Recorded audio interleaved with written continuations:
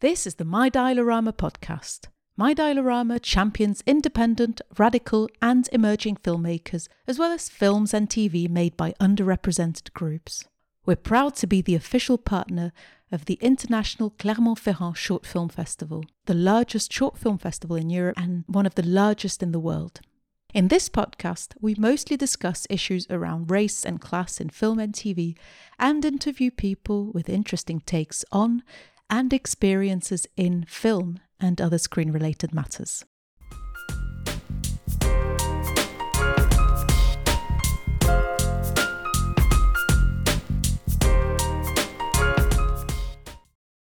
So what are we discussing? We are discussing two things, and they have one thing in common, which is they both sort of address higher education in the States, right? The first one is the 10-minute documentary from The Intercept, which is called Freedom Dreams, Black Women and the Student Debt Crisis.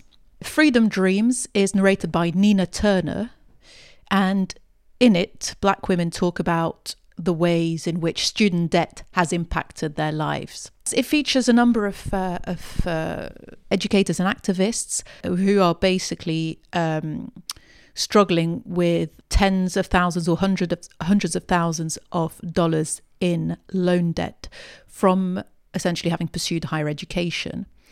The documentary is based on a book by scholar and activist Robin D.G. Kelley, and it is, as I said, narrated by former Ohio State Senator Nina Turner, who is not only quite vocal about the debt abolition movement, but was also, just to give you a tiny bit of background, she's an educator and a campaigner, and she was affiliated with the Bernie Sanders campaign back in 2020. The directors are Eric Stoll and Astra Taylor. The second it's not a film. The second one is a Netflix documentary called Operation Varsity Blues, The College Admissions Scandal, about the 2019 college admissions bribery scandal, which is essentially a mix of reenactments and real-life interviews, and stars Matthew Modine as the principal culprit, Rick Singer. So essentially, the documentary depicts the scandal surrounding the uncovering of a scam run by Rick Singer, who was a private college counselor and so-called advisor. And what Rick Singer did was use bribes and doctor photographs for rich people to get their kids into elite universities. Well, it's to create a side door, right? Because yes. You have the front door, which is regular admissions. You have the back door where people will pay. Well, pay they're more. providing donations, right, to the university. You know what I was reminded of? Did you ever watch The Simpsons and when Mr. Burns' son came? I don't think I did. Yes. So his son was played by Rodney Dangerfield, the voice. Right. Right. And so Mr. Burns went to Yale. So he was like, I want him to go to Yale. So he went to say, he's like, I want him to go and Yale. Look, I think it's, donation time. I think it's time for that. So tell me how much should I be donating this year? And they said something like, under normal circumstances, it would be, something like $200,000. But with scores like his, it'll be an airport. I want to go back and watch it now. But you've hit on the issue I have, which I will come to. But the issue I had, if you want my opinion, is that I don't think it's much of a scandal, personally. I think the fact that there is a front door and a back door and many side doors anyway is the real scandal at the heart of this problem. So I think what Rick Singer did was really capitalize on an existing unfair system. But I do think I really appreciated the fact that I think, remind me, there's one of the talking heads is, I think, from Stanford, and he's the kind of the voice of reason, who was like, the bigger problem is the system, is the fact that these universities are set up in a way that allows this kind of practice, really. So that was my issue. I thought, well, what Rick Singer does is really, it's tap into an existing market. In terms of the current economy and the way the higher education system is run in the States, there is no reason why what he's doing is considered a scam. I mean, yes, he's doctoring photographs, but I mean, it's only a step further than what people are currently doing. I don't think the backdoor thing of giving massive donations is right either. The fact that they're basically run like businesses and for-profit businesses. So that's the main issue I had around it. Yeah, I mostly agree with what you're saying, right? Because what the documentary didn't do was say, okay, what's the difference between privilege, advantage, and cheating? Right? I mean, it's very blurry because, like one of the talking heads said, right, no one ever questions the back door to say that you give $30 million and then your child gets to go to that school. No, right. How is that fair? So no one questions that. And I thought it was also interesting they didn't bring up the real affirmative action, right, which is legacy admissions. So if your parents go, then you have a better chance of going. So it was almost to me like they were really trying to intervene at that point. It's like they didn't go to that school, so they wanted a way for their children to go. Basically, they were trying to make their children legacy admissions. And that's just it. Well, I get it. But I think people, in terms of the criticism, were saying, oh, well, that was a spot that could have gone to someone else. Actually, it wouldn't have gone to you anyway, because it was a few spots and you were never going to be eligible for that likely. But I think there is a sort of myth, and you see that a lot with affirmative action because that's always been under attack. So actually, I was admitted to university right after they stopped affirmative action.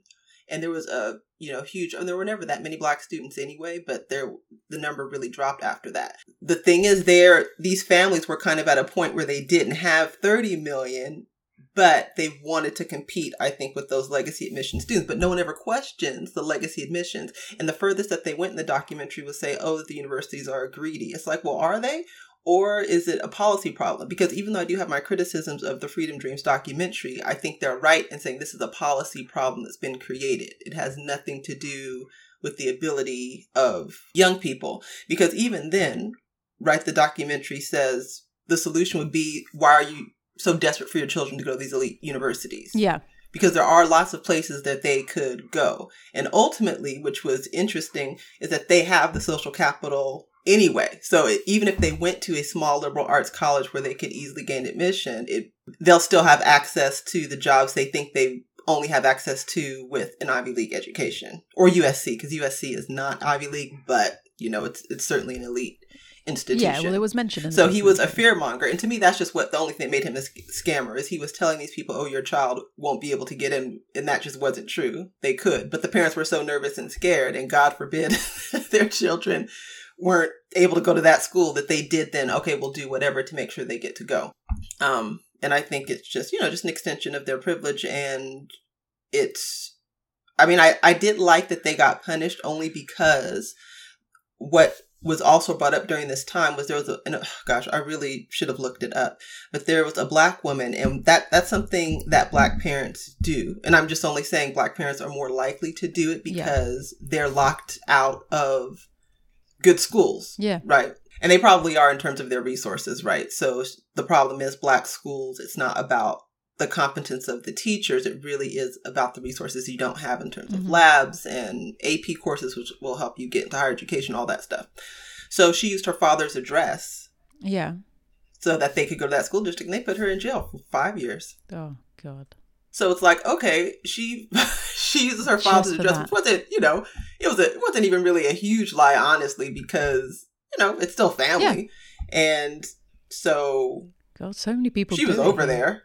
And more importantly, she was over there because her kids need to go to school over there. So it's like her kids spent time there, and they locked her up. No, instead of just doing not that I would think that's right either, but they could have easily just said, okay, you don't really live there, so your children, we're not going to enroll them. Nope, they policed her. And so I did like that same thing was applied, because I don't agree with it at all, locking people up. But what's good for the goose is good for the gander. And I was actually shocked. I never thought that they would go to jail.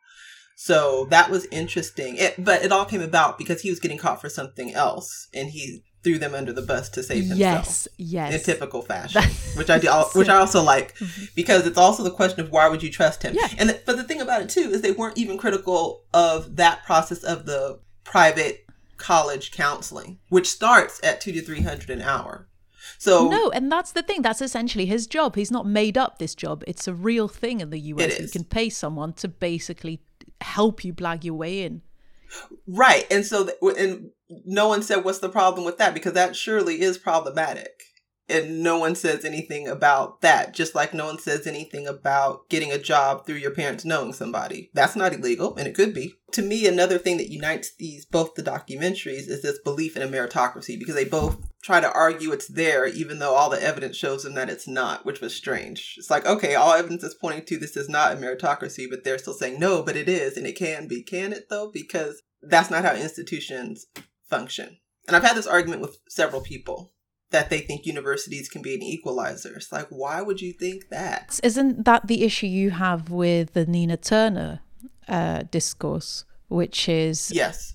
She wants to widen access to higher education. But what are you arguing? That the current higher education system in the States doesn't provide the opportunities she believes it should do, or it does? Right, and it never did. I think what she's arguing is that what was used to create the white middle class can create a black middle class, and that's just fundamentally not true. And she doesn't say why it is true. And even one of the talking heads talked about that, like, I want the American dream. And actually, she opens the documentary saying she was trying to break a cycle of poverty, and I'm not sure how one person could do that. So you're one person in a whole network of extended family members. And if you get what you say, because let's say she didn't have any student debt and she's an educator. So let's say she pulls in consulting work and she's making $200,000 a year. That can't go that far now, because how many family members would you be able to help with that? How are you breaking a cycle of poverty if you yourself don't get to be in poverty? What about everybody else? You can't pay for them to go. Yeah. You can't help them to access jobs. You're not hiring anybody. So what are you doing exactly there? So what do you agree with when it comes to what she said? I agree there's a policy problem. So that's fantastic that she brought that up. But I suppose that she's being selective about the facts and a little loose with the data. So let's start there. So she starts with the chart that illustrates the rising student debt, which she says is $2 billion with Black women, which is disproportionately affected because of their poverty. And they attend college more than Black men. So I get that, but it was also strange that she would leave out Black men, because it's not as if Black men are going into higher education and they don't have debt, but Black women do get debt. You know what I mean? Like, why would you focus just on Black women? And even though it's true that they attend college more. And I think that that's when it becomes contradictory, because on the one hand, you say that without higher education, we'll have low wage jobs. But then it's like, well, I thought policy was creating the bad jobs. So which is it? Is a higher education issue? Is a policy issue? And ultimately, I think if you look at the history of higher education for Black people, it's always been Black women who've gone more. So, and she doesn't really look at that history. And before, Black women were in higher education more because you would go to college, which, that's uni for us. You go to uni and then you become a domestic. So you were trained in that, like home economics. And those jobs were open for Black women. So she kind of ignores that history, makes it seem like, oh, it's just Black women out there suffering. I mean, what would you deduce if someone said Black women are struggling with student loan debt and then compare it to white men? They don't graduate towards the jobs that pay enough for them to reimburse that debt, whereas the white men end up in jobs that allow them to reimburse that debt. Well, see, and she didn't have the data there to prove that, right? Because even talking about, and there is a racial and gender pay gap, that's true. But the way she makes it seem and the way people often present it, I actually got into, I ended up adding him on LinkedIn, this guy who tried to say something about women of color. I said, first of all, stop using that terminology. You cannot compare, you have to break out the groups. Just saying, because he did a really cool visual, and I love graphics for data. Oh gosh, it just warms my heart and gets me excited. But not when you use terminology like women of color. That's a problem. And And to talk about the pay gap, you have to be specific about the industry you're talking about. And on top of that, Black people are concentrated in areas where not only do they have lower higher education attainment rate, but they don't have access to those jobs. So she ignores that a bit too. So I think you also have to say, like, are you talking about Black people in California? Are you talking about Black people in Silicon Valley? Are you talking about Black people in the financial industry in New York? You know, what is it that you're talking about here? Because I don't think it was a coincidence that they worked in higher education where the pay isn't great. So you have to then compare that to white men in higher education, white women in higher education, and Black men in higher education. Talk about that field as opposed to saying, oh, Black women make 76 cents to the dollar. Okay, well, that wouldn't be true if they were both coders. Yeah. Right? But that may be true if they're both attorneys. And that would likely have to do with the social capital you have and you can't bring in clients to pay you, as opposed to being hired by a firm and them saying, I'm not paying you less because you're Black. No. Now, is that still institutional racism? Yes, but that is because you've been locked out of having clients who can pay, knowing a CEO casually through your mother. I mean, that's just not going to be your social world. So then that plays out in the income you're able to generate. And that's what I mean. These are institutional problems. And she makes it seem like, oh, if we didn't have that student loan debt, we'd be okay. I hardly think so. So I think, it reminded me actually of the book, The Declining Significance of Race by William Julius Wilson. Okay. And the title is meant to be provocative. And really, it should have been entitled The Increasing Significance of Class, because something very interesting happened in the 60s and 70s, because through government intervention, so back to policy, right? Class, and the way Wilson measures it is by having a college degree, was a greater predictor for upward mobility than race for the first time ever. And that's because prior to that, like I told you before, Black women would get degrees, but it did not mean that you were going to enter a professional occupation because you were locked out of that. And we see the, shall we say, pioneers in the professions like chemists and physicists and educators. That was the whole point. Like, there's a reason why they would get out and start their own schools, because you were totally locked out of that. You had to start your own company. And even then you had a problem, because what kind of clients could you attract, except for a bunch of poor people, because all Black people were poor then, primarily, right? And so that was a really big issue then. And it was only when the government said, no, you have to hire them, you can't keep shutting them out, did you see that shift happen. And they totally disregard that. Now, I get the documentary is only 10 minutes, but we also listened to the 1 hour podcast, and that was never brought up. So, but that was only for that generation, because timing is everything. And what he showed was that for a small number of Black people, and my parents were a part of this group, they earned degrees, they got jobs, and that's the key, because you had the degrees and then companies were forced to hire you. Now, it is true that Black people ended up mostly in the mostly in the public sector, because we still are pretty much locked out of private sector jobs, or will be underemployed in them. That is true. However, you can get the degree, but even without the job, I mean, you have to look at the timing, because 60s and 70s, right? You have the Pax Americana, which means the America is dominating politically, economically, socially. Like, the economy is expanding. So there were more jobs, right, for all of these graduates coming out. And now you don't have that anymore. Now you have the squeezing out of the middle class. You can get a degree, but it does not mean upward mobility, and that you'll get, you'll get a job. And I think that the bigger picture is that, kind of institutions that shape Black labor, and they're kind of ignoring that and saying, oh, well, those institutions don't shape me because I have a degree. But it's like, no, you're still Black, and the degree means something else in your hands.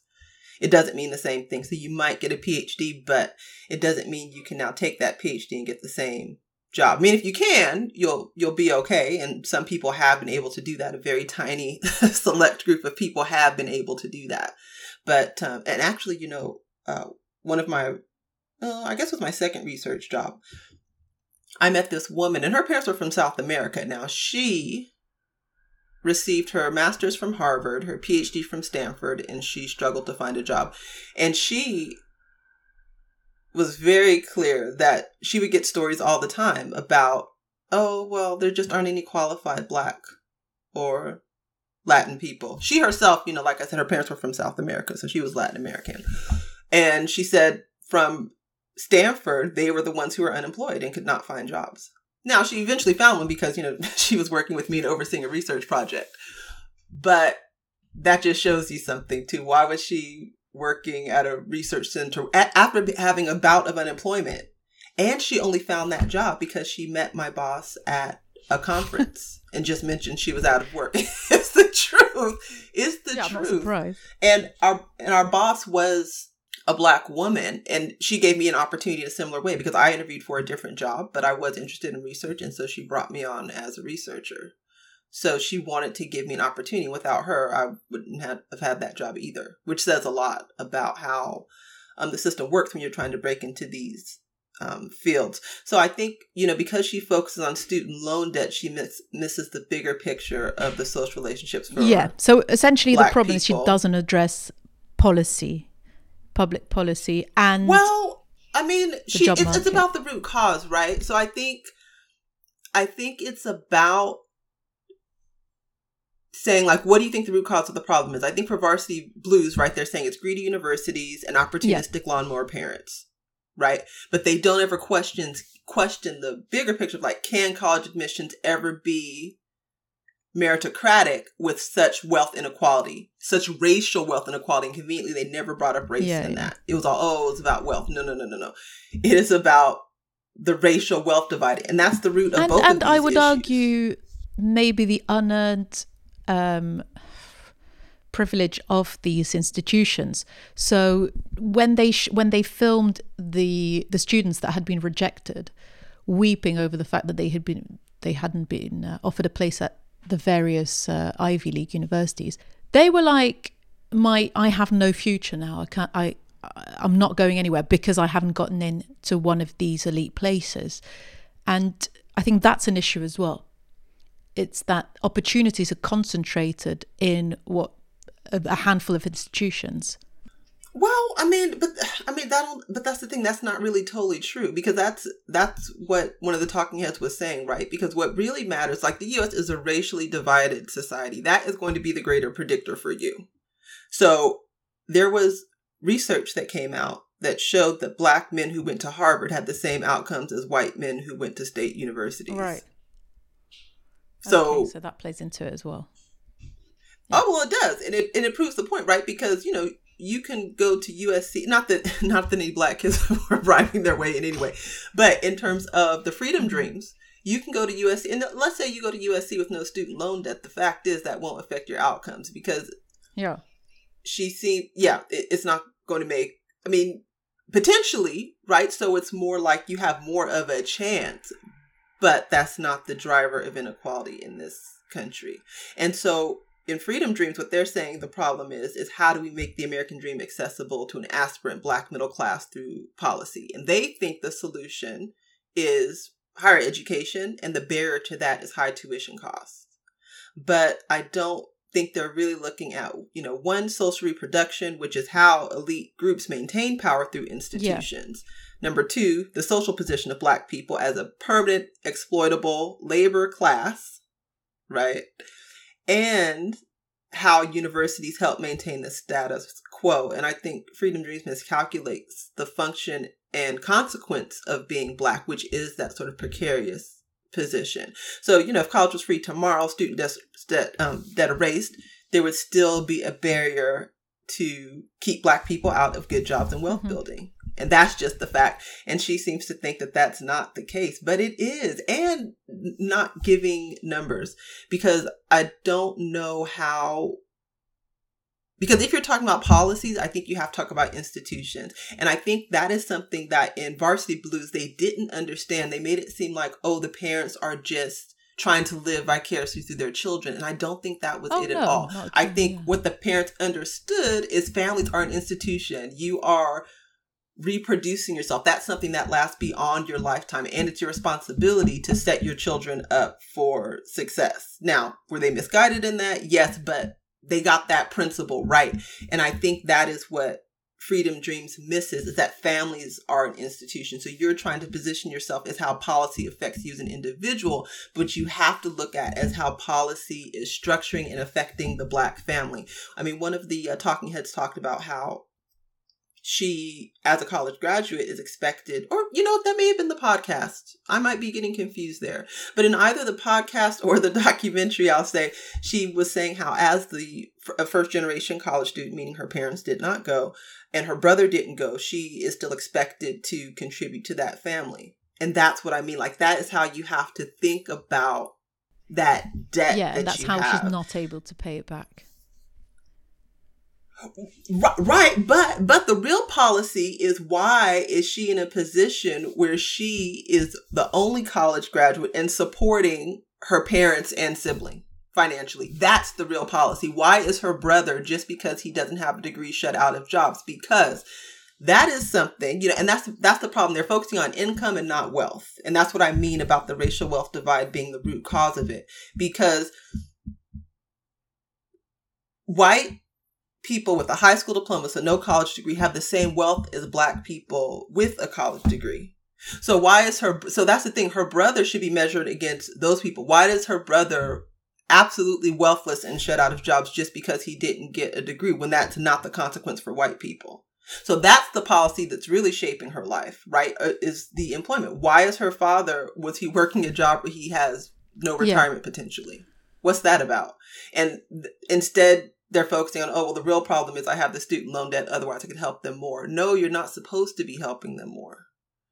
And you're not supposed to be the cash cow for the family. And you see this dynamic plays out. It plays out in my own family. My parents went to college.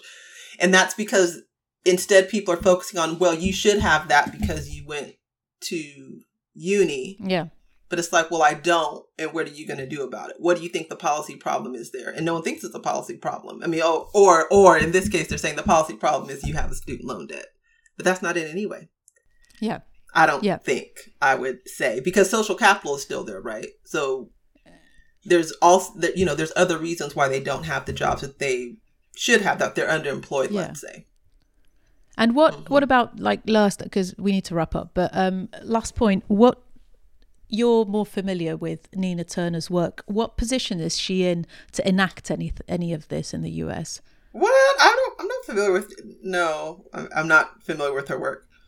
Actually, finding out she was on Bernie's campaign was news to me, but also makes sense because that was one of his platform points. But I mean, I think she's in a position that she's organizing, and they have a nonprofit organization, it seems, and that's what they're pushing at the policy level, which you can. I mean, anyone can get a group together and push at the policy level. I mean, you'll still need to get sponsorship, right? And it needs to be pushed by politicians, a politician who can make things happen.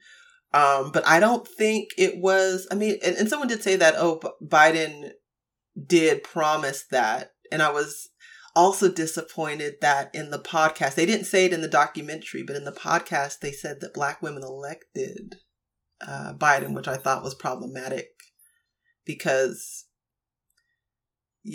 Black men voted for Biden too. I didn't. I'll be clear about that. I did not vote for. Well, he's the architect of mass incarceration. Yeah. How could you do that with a good conscience? And a lot of what you heard was they believed his campaign promises, and because he worked with Obama, who also had bad policy. It's like he increased the racial wealth divide. So it's like, Well, yeah, but that's why I'm asking: is it, hopeless to think anyone who gets into that position of power has any sort of capacity to change anything? Well, I mean, of course, they absolutely can. They can, but the question is, will they? And I'm glad that she does. Like I said, I'm glad they have a policy demand. I just don't think that should be the policy we're pushing. If what you're saying is you want upward mobility, because I think ultimately that's what she's saying, is she wants upward mobility for these aspirant Black professionals. And I don't think that's the way to make that happen, because you can't do that if the whole Black community isn't stable. No, fair enough. Well, we'll put the link to the video. At least it's available to watch online. So we'll add a link to the video and then people can watch and make up their minds about that. That was it from us this week. Thank you very much for listening. Of course, do tweet us your comments and feedback at MyDialorama or write to us at mydialorama.org.uk. And you can support us by clicking on the Ko-fi link in the blurb below.